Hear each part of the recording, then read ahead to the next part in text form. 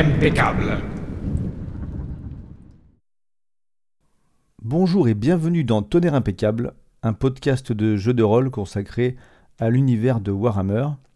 Et nous allons discuter aujourd'hui de jeux dans le jeu, des jeux de taverne, des jeux de village. En effet, c'est même un cliché que d'imaginer les bonnes vieilles tavernes et compagnie, mais dans tout cliché, il y a aussi du bon et il ne faudrait pas interdire ce genre de lieu dans un souci d'originalité. Il est vraiment sympa de temps en temps pour des joueurs et des joueuses de voir leurs personnages vaquer à des occupations futiles dans ce genre d'endroit. En général, il s'agit surtout de boire de la bière et de tenter des jets de résistance à l'alcool. Mais pourquoi pas, dans certains cas, proposer un peu plus, aller vers des jeux. Alors personnellement, j'ai eu une influence à ce sujet qui remonte à un vieux jeu sur Amstrad CPC qui s'appelait Iron Lord, le Seigneur de Fer, dans lesquels on arrivait au bout d'un moment dans une taverne où le jeu proposé était le bras de fer. Avant ça, plus tôt dans le jeu, il y avait un concours de tir à l'arc dans lequel on pouvait prendre part. Donc dans Warhammer, j'intègre régulièrement cette idée du bras de fer qui n'a rien non plus d'original, hein. Il y a même un superbe film avec Stallone là-dessus. Over the Top, je crois, je ne sais plus. Quant au tir à l'arc, on peut très bien l'utiliser tel quel pour des jeux en plein air. Et d'ailleurs, ça se faisait assez régulièrement au Moyen-Âge que des soldats, que des archers défient des paysans au tir à l'arc en misant un peu d'argent. Enfin, en tout cas, c'est ce que j'avais lu sur un livre d'histoire pour enfants quand j'étais gosse, hein. Mais côté taverne, le tir à l'arc peut être remplacé bien sûr par les fléchettes, avec d'ailleurs un jeu de fléchettes déjà proposé dans un supplément de Warhammer V2, puisque dans le livre sur Karakasgal, on nous propose une auberge tenue par des halflings chez Pomme B. Et les Pomme B affirment avoir inventé une variante des fléchettes qu'ils appellent les fléchettes du mout, et dans lequel on cherche à viser plus ou moins le centre. Enfin, les règles sont assez basiques au niveau de la cible elle-même, mais la particularité est qu'on est censé à chaque fois tirer d'une façon farfelue, bizarre, inventée, et notre adversaire ensuite devra faire la même chose. Et le livre propose quelques exemples avec des difficultés associées, genre lancer en étant chatouillé avec des plumes, c'est assez difficile, on a moins de 10% de réussite. Pareil pour lancer en buvant une bière. Un peu plus dur, lancer en buvant dans le seau d'eau croupie. Lancer les yeux bandés après avoir tourné 3 fois sur soi, là c'est très difficile, à moins 30%. Bien sûr, lancer de la main gauche si on est droitier et inversement. Lancer après avoir reniflé l'aisselle du vieux Pete. Bon, enfin voilà, c'est que des choses un peu débiles comme ça et qui ne sont que des exemples, hein, qui appellent à en trouver d'autres. Donc les fléchettes du mout à la pomme B, pourquoi pas, c'est une solution. On peut aussi imaginer des jeux de dés. Dans le jeu vidéo que j'avais mentionné d'ailleurs, il y avait aussi ça, des jeux de dés, enfin un jeu de dés qui était très simple, il fallait faire 7 pour remporter une mise qui grandissait au fur et à mesure que les joueurs ne faisaient pas 7. Et il y avait peut-être une différence aussi dans le comportement si on faisait moins ou plus de 7, ça je sais plus trop. Dans ce jeu précisément, l'intérêt c'était qu'on pouvait bien plus tôt dans la partie acheter des dés pipés qui n'étaient pas décrits exactement comme tels, enfin, c'était intéressant. Donc on a le bras de fer, les fléchettes, les dés, les jeux de cartes bien sûr. Et alors là, il y a possibilité soit de gérer ça avec un dé 100 de manière classique, hein, mais on peut aussi utiliser un jeu de 32 ou 54 cartes et faire un tout petit début de manche ou je ne sais quoi pour rendre la chose un peu plus immersive, si c'est ce qu'on cherche. Et pour ce qui est du bras de fer, au niveau des règles, sur des fiches de personnages que j'avais réalisées de manière très personnalisée il y a quelques temps, où je mélangeais Warhammer V1 et V2, j'avais rajouté toute une section avec des compétences moins chères à acheter, qui étaient des compétences pour des jeux de ce type. Voilà, c'était pour enrichir un peu les feuilles de personnages. Je mettais toujours, pour chaque perso, suivant d'où il démarrait, de la campagne ou de la ville, des petits points dans tel ou tel jeu. Et je profitais de cette zone des fiches, qui faisait 4 pages, hein, pour calculer les coefficients basés sur la force, l'endurance, etc. Pour permettre de gérer avec des caractéristiques un peu inhabituelles ce type d'épreuve. Et un bras de fer durait de plus en plus longtemps. Enfin, si on gagnait très rapidement, c'était quasiment quasiment que la force qui était en jeu, et plus ça durait longtemps, plus l'endurance prenait le pas, voire la force mentale, etc. Il y a moyen vraiment de faire il y a moyen vraiment de faire des tests sur plusieurs manches pour rendre un bras de fer, si ce n'est palpitant, au moins un peu intéressant et riche en rebondissements. Et ça peut s'appliquer à toutes sortes de jeux après tout. Dans une auberge, on peut aussi peut-être prévoir des concours de poésie. Alors, dans les tavernes, ça serait souvent des poésies humoristiques, un peu à la manière des styles irlandais et écossais, le limerick, je crois que c'est irlandais, il me semble, qui sont des poèmes de quelques vers, un peu comme les haïkus, mais qui se moquent d'une personne en particulier, en étant humoristique. Hein. Alors je pense pas qu'en Irlande ça a été utilisé comme vecteur de concours avec victoire, etc. Mais on peut imaginer ça, des concours de poèmes rigolos, de chants, ce genre de choses, pour lesquels, si à table il y a moyen d'avoir vraiment un texte écrit et dit, c'est encore mieux. Mais sinon, ça peut être suggéré et à demi imaginé, avec juste des jets de dés et quelques thèmes proposés. Si l'équipe fréquente régulièrement une même auberge, après, ça peut être cool de proposer aux joueurs, entre deux parties, entre deux sessions, de prévoir quelques lignes de ce type. Ça ne serait que plus intéressant. Alors voilà pour les jeux circonscrits à une taverne. On peut en trouver d'autres, bien sûr, mais des sortes de jeux de loi ou d'awalé ou d'échecs, de dames. Tout ça, pour tout ça, on peut imaginer des variantes warhammeriennes qui peuvent agrémenter les soirées au coin du feu. Mais à une échelle supérieure, on peut monter à des jeux de village. Alors j'ai eu la chance de pouvoir traverser une partie de l'Allemagne à pied à une époque où il y avait ce genre de fêtes. Enfin quand je dis à une époque, c'est pas que ça date du Moyen-Âge, hein. Je ne suis pas si vieux, mais ça tombe au printemps-été, quoi.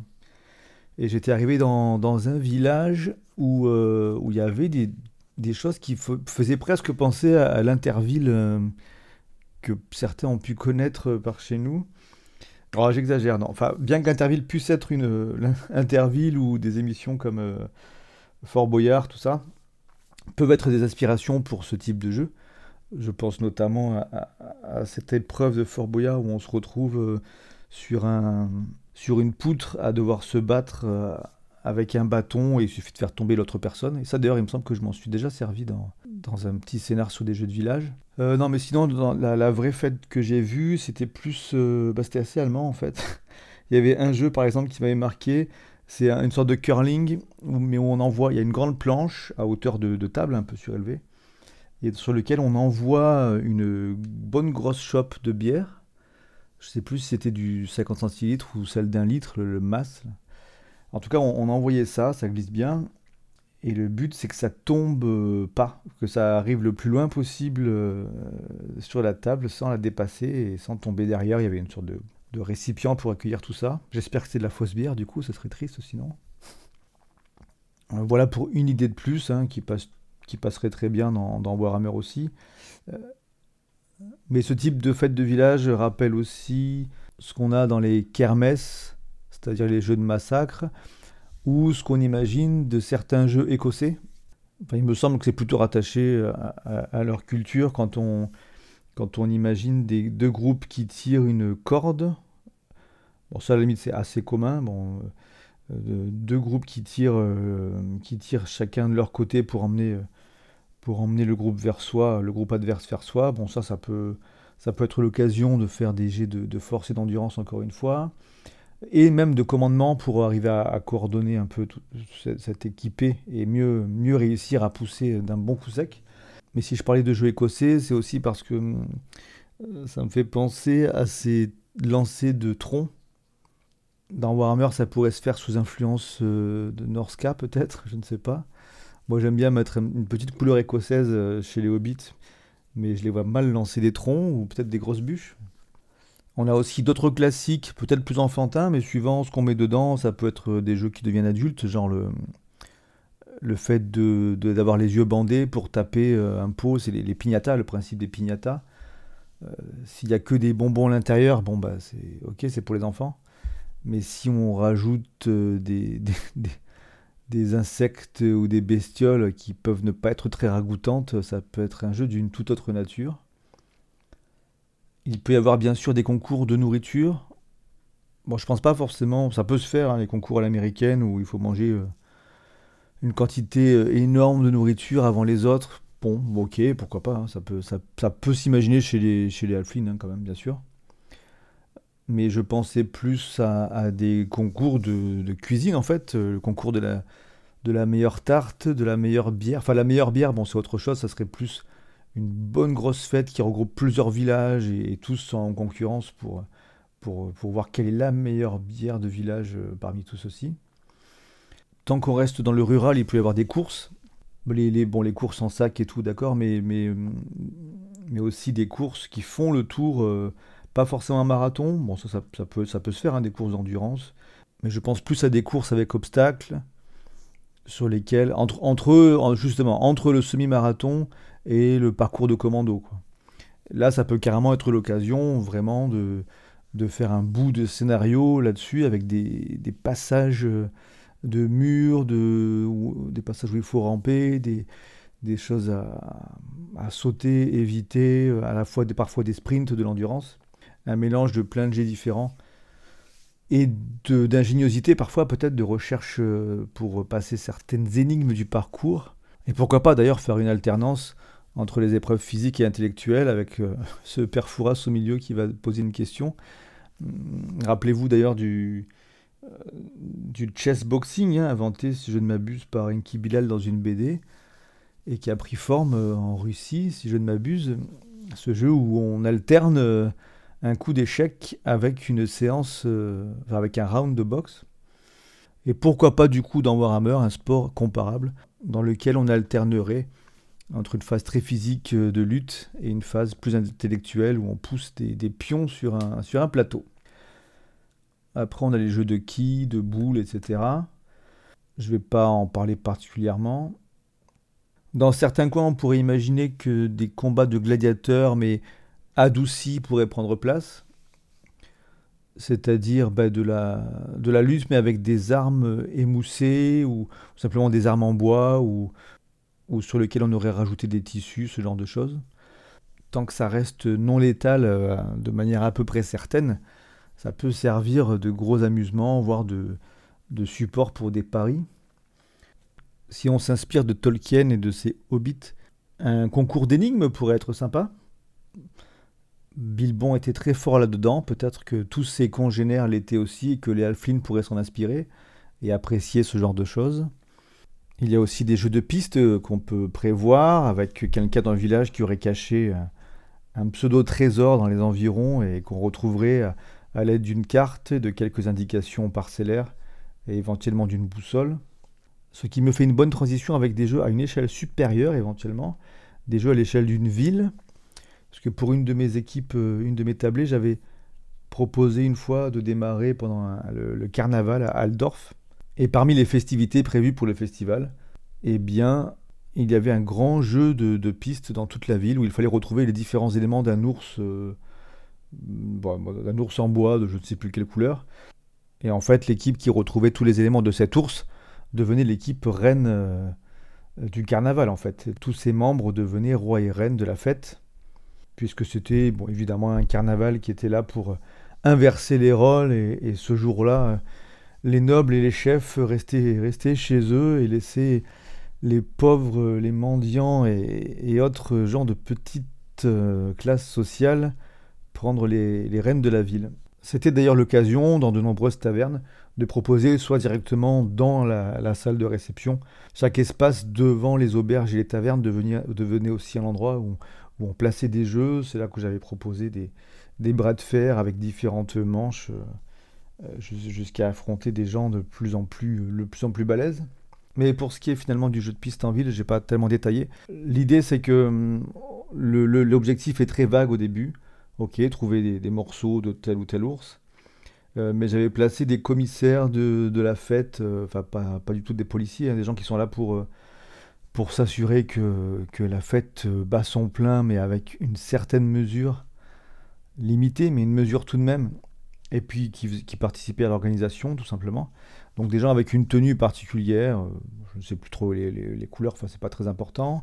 Et en fait, les PJ avaient réussi à en trouver un qui était particulièrement bien placé pour voir beaucoup de choses dans la ville et qui avait pu leur donner des indices sur la position de telle partie de l'ours ou de telle autre équipe. Il y avait aussi des équipes qui avaient pu être identifiées, enfin une en particulier, que les PJ avaient croisé une fois ou deux et qui devenaient un peu des concurrents directs dans cette recherche.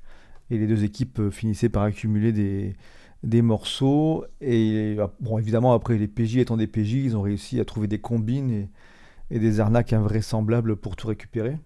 Une des parties était sous l'eau, dans le fleuve, dans le Rake.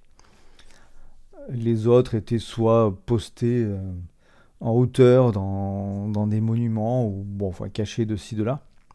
Ça peut être un bon moyen de faire découvrir une ville aussi, de pousser à tester différents quartiers, à interroger plusieurs PNJ qui pourront resservir par la suite pour avoir des infos sur telle partie de l'ours ou telle équipe concurrente.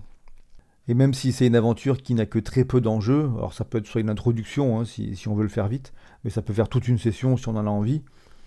Bah, ça peut être une respiration entre deux scénarios plus graves, ou simplement une introduction qui permettrait de réunir les personnages. D'ailleurs là, ça avait servi clairement à ça, c'était le début de la campagne, et l'idée c'était que les équipes étaient formées aléatoirement, enfin soi-disant aléatoirement, dans l'univers c'était aléatoire.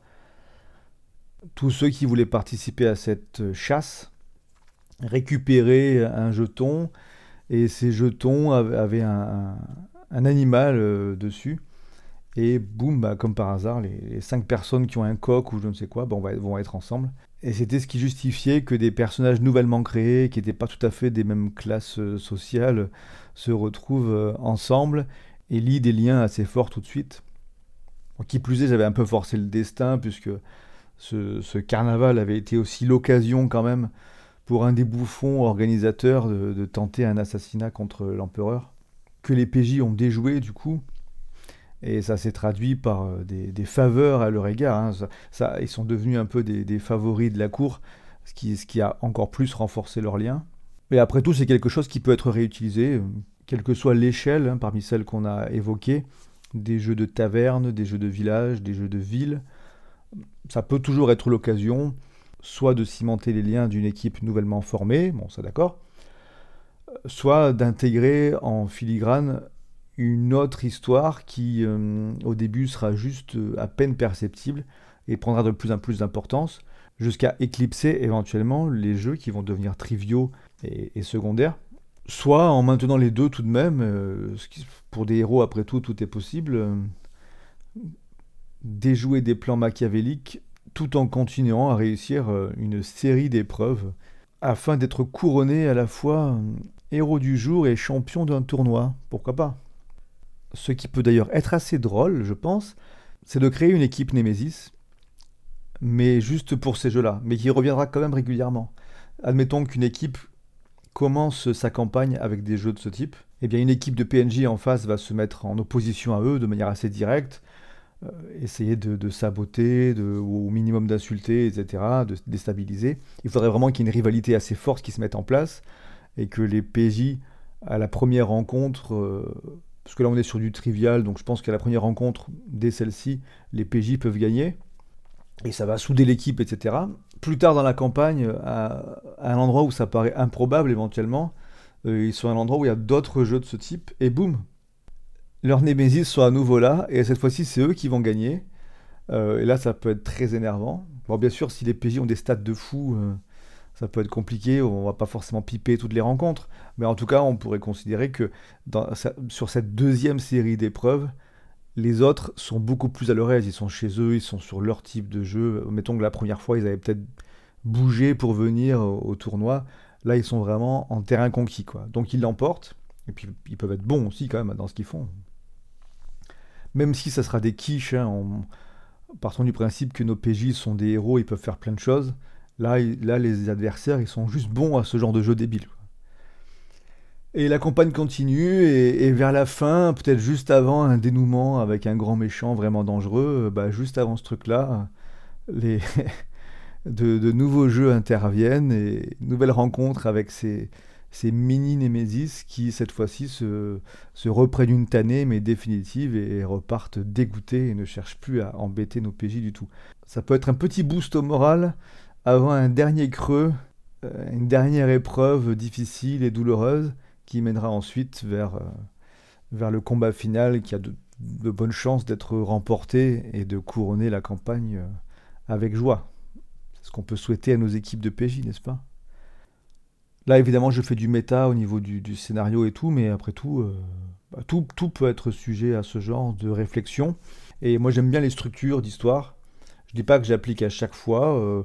Souvent, je pars en mode bac à sable, je prépare un espace dans lequel mes joueurs et joueuses font un peu ce qu'ils veulent dans l'ordre qu'ils veulent. Mais parfois, j'aime aussi beaucoup prévoir des arborescences, hein. J'aime pas que ça soit trop figé, donc il y a toujours plusieurs chemins possibles. Mais en tout cas, prévoir des respirations avec des moments difficiles, des moments lents, des moments rapides, etc. L'alternance a quand même du bon. Et c'est rarement drôle si les PJ s'en prennent tout le temps plein la gueule ou si au contraire ils s'en sortent toujours très très victorieux.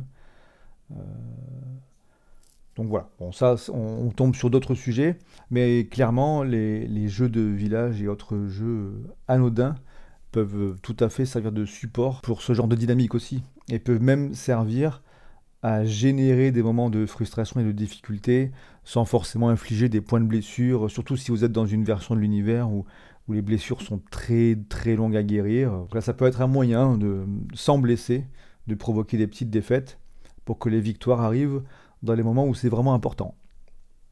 Ça peut être une façon de voir la chose. Dernier petit point, ça peut être un moyen aussi de se faire reconnaître de région en région. Bon, enfin, bon, les déplacements sont pas très faciles dans ce type d'univers, donc faut peut-être pas que ça porte trop loin, mais en tout cas, dans une zone, des PJ pourraient très bien être connus pour ah bah voilà, un tel c'est un champion de bras de fer, un tel de ceci, cela. C'est cool, ça porte pas trop à conséquence, ça a moins de valeur en tant que MJ si on veut pas donner trop d'importance aux PJ tout de suite, c'est pour pas qu'ils aient la partie trop facile au niveau des négociations dans plein de domaines. C'est un aspect qui reste limité là, qui sert juste à avoir un peu de fierté, un peu de plaisir, qui peut débloquer quand même des services rendus auprès de certains paysans ou autres qui sont fans de ce type de jeu, mais ça ne déséquilibrera pas une partie, quoi. Donc je pense que c'est un plaisir qu'on peut facilement accorder à des personnages. Et à vous de voir si ça va leur coûter des XP ou pas.